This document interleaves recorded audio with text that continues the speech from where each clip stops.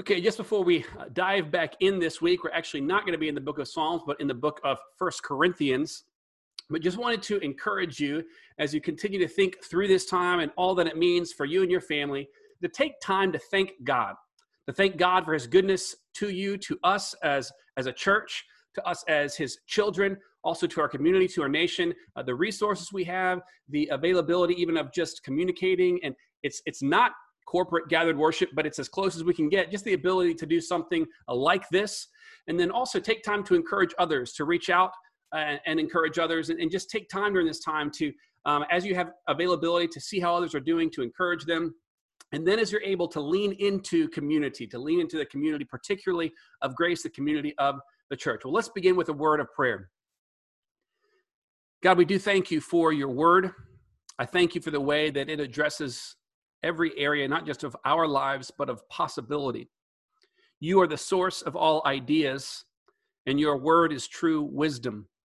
God, it's tempting for us to look to our own ideas or to the ideas of those around us for true wisdom, and yet you tell us in your word is where we find true wisdom. And even when it seems humanly foolish, what you have declared in the cross of Christ is wisdom. God, it meets our greatest need. It satisfies the judgment and wrath of God against our sin. It declares that Jesus Christ is Lord. It declares that we need him. So God, as we come now to your word, I pray that you will help us see, you will help us understand. And I pray this in Jesus' name. Amen. Just a couple of things as we start here. One is to do this with our Bible open, with your Bible open. That will help. And then for this 10 or so minutes, to set aside other things, to try to eliminate distractions as much as is possible in this venue, to try to dive into the Word of God together. The last few weeks, we've been in Psalm 91, just meditating on the goodness of God as a protector, as a refuge, as a safe place where we can hide. This week, as we think about Holy Week, or the week of the Passion of Christ, I thought it would be good for us to start today in just our time together by thinking about the cross of Christ and what it means for us. Why is it that the cross of Christ is a message of hope? And so I'm going to pull up some notes here on the screen so you can just see them rather briefly, and then we will dive in together. So we're going to be in verse 18 here, 1 Corinthians 1:18. The word of the cross is folly to those who are perishing, but to us who are being saved, it is the power of God.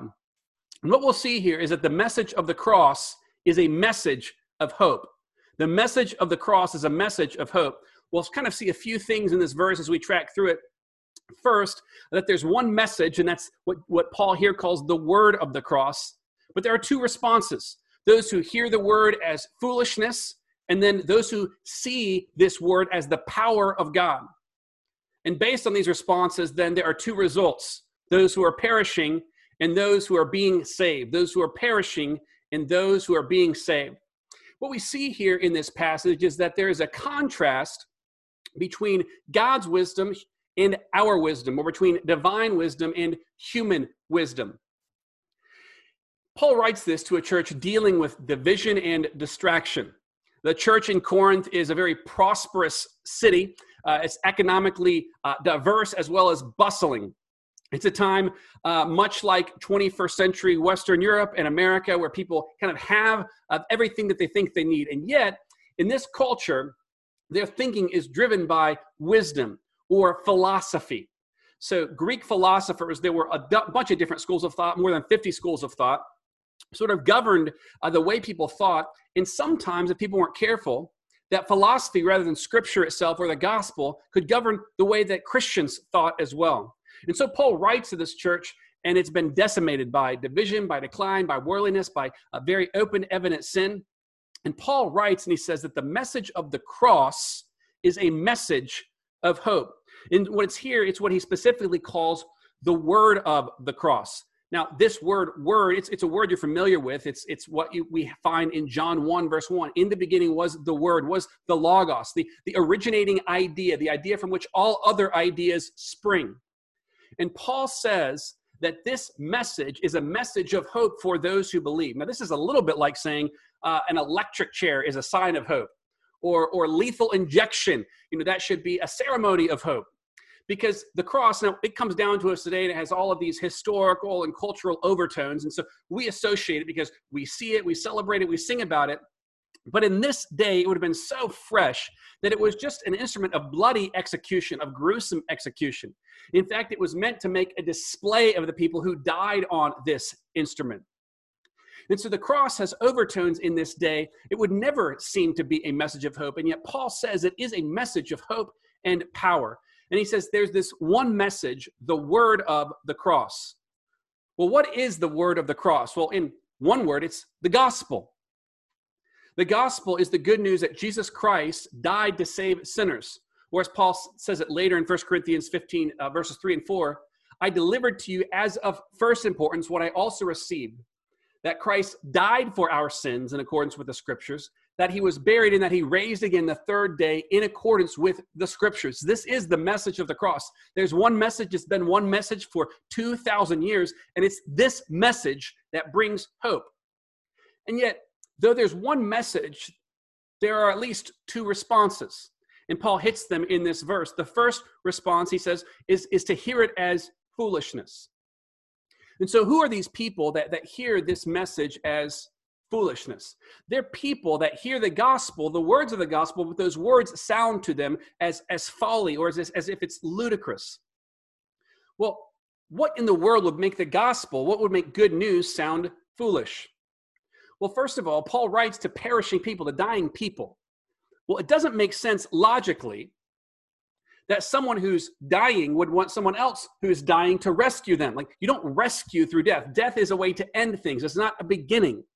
And so there's this kind of irony within the gospel message itself, within the fact that it's a cross, it's a death, and yet death leads to life. It doesn't make any sense at all.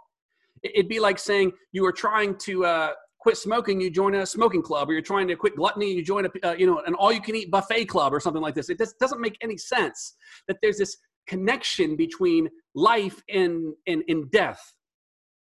But there's more than this in the gospel that, humanly speaking, sounds crazy. A spirit, the Holy Spirit, joining with a human and creating another human, this doesn't feel possible.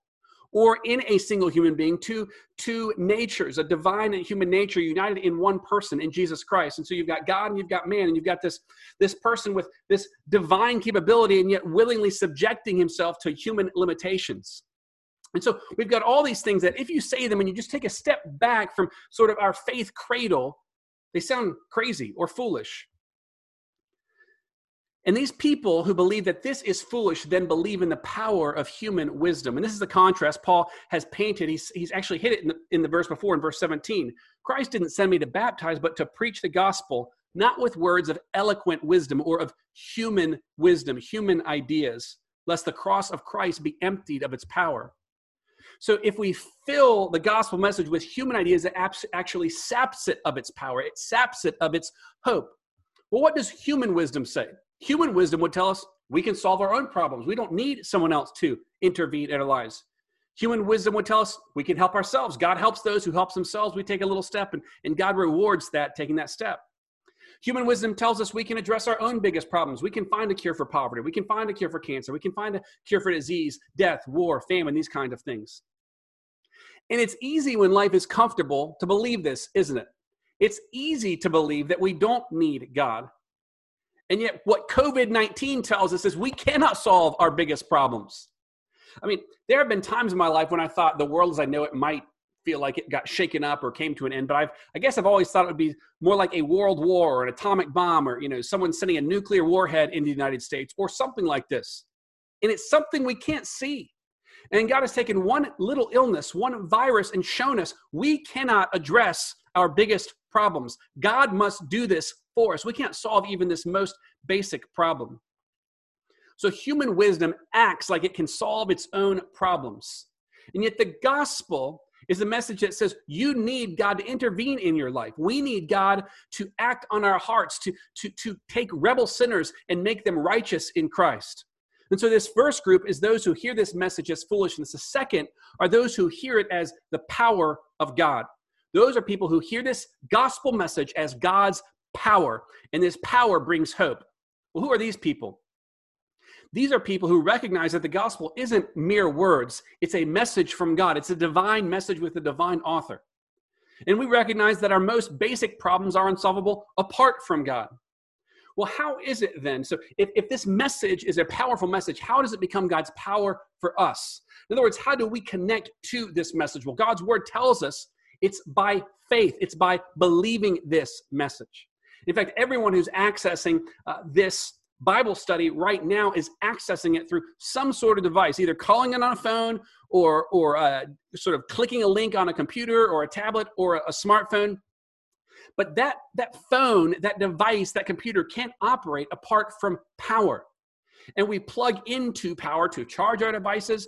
And what God says is that it's like plugging in a lamp. If you don't plug in the lamp, it doesn't matter how many times you turn the switch.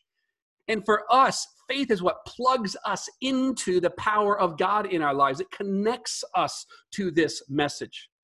The power of the gospel is infinitely powerful, but it becomes effective for us, efficient for us personally through faith. It's when we believe this message. And these two responses, to hear it as foolishness or to hear it as God's power on display, lead to two results. One is what Paul calls perishing. It's foolishness to those who are perishing. And perishing literally means you are wasting away. It's an evidence of what happens in all of us over time. I don't know, for somewhere in the neighborhood of 0 to 25, maybe 27, 28, life gets better. After that, it's one long decline. We have over-the-hill parties, when people turn 40 or something like this. But it happens long before that. I remember reading years ago that major league players, they peaked at age 27. So for 65 to 80% of our lives, it's a downhill decline. It's a wasting away. What Paul indicates here is that for those who don't believe the gospel, this perishing, this wasting away is eternal. You will forever be in decline. Our bodies are wasting away, and ultimately, Paul says, part of God's judgment is in eternal perishing. But there is another result, and that is those who are being saved. Ultimately, it's being saved from God and his judgment. But also, good news is being saved from the effects of perishing. We won't waste away. We will be incorruptible. So the question is, as we wrap this up, how is the message of the cross a message of hope? The message of the cross is a message of hope because it satisfies God's justice and guarantees God's mercy and grace for sinners who don't deserve it. And in the end, the resurrection guarantees this. And Paul here talks about those who are perishing. And in 1 Corinthians 15, his long chapter on the resurrection, he says that we will put on the imperishable. The perishable body must put on the imperishable. You see, the death, burial, and resurrection of Christ reverse the effects of the curse by which we're all slowly dying. Death becomes life. The perishable becomes imperishable. Sickness is healed. Despair is hope. You see, for those who believe, the message of the cross is a message of hope. This is God's word to us, and I hope that in this time, that this is the most encouraging thing. Even though we're apart, we celebrate the death of Christ, and we celebrate death because it's a guarantee for us of life and an imperishable future ahead.